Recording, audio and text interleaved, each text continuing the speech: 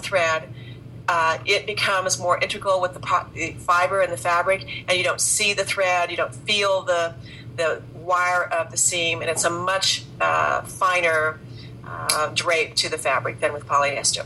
The trouble with that is, what we see mostly is polyester thread. So you have to really look for the cotton thread. And my best source for that is sometimes the sewing machine companies or the quilt shops. People will, the more specialty stores will for sure have the cotton thread. Right. Okay, that's great. So you do you sew around the edges before you start sewing the garment together, just to keep it from fraying, or is that? Yes, I own a serger, and I think that is a piece of equipment that at some point every person who's interested in serious garment sewing should acquire. And maybe that's not right away when you're younger, but it's something you should, I think, save for and try to acquire. So I do use my 3-thread. I use 3 threads on my serger to finish the edges, just the vertical edges, not the horizontal edges yet. Just like the side seams.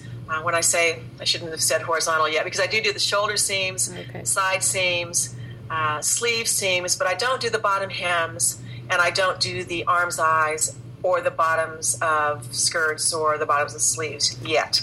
So I do finish that. Now, if you don't have a serger, then you have some choices. You can either use a zigzag stitch or an overcasting stitch on your sewing machine, or you can use pinking shears. That always seems so homemade, but honestly, that's just about the best. Sometimes that's better than a poor quality zigzag stitch that tends to roll the edge and not lie flat. Other seam finishes can be like a turned and stitched seam finish. You could stitch a seam on the 5/8 inch seam line, for example, and then turn each raw edge of that seam under and edge stitch really close, so it's a folded edge and it looks very neat. I really like those kinds of seam finishes better than the zigzags or the overcasting. But one little trick on the zigzagging: if you are zigzagging an edge, we have a tendency to position the presser foot so that the needle, when it zigzags to the right, just skims the fabric, just the edge of the fabric. But if you will, and that will tend to roll the fabric and create a little lump.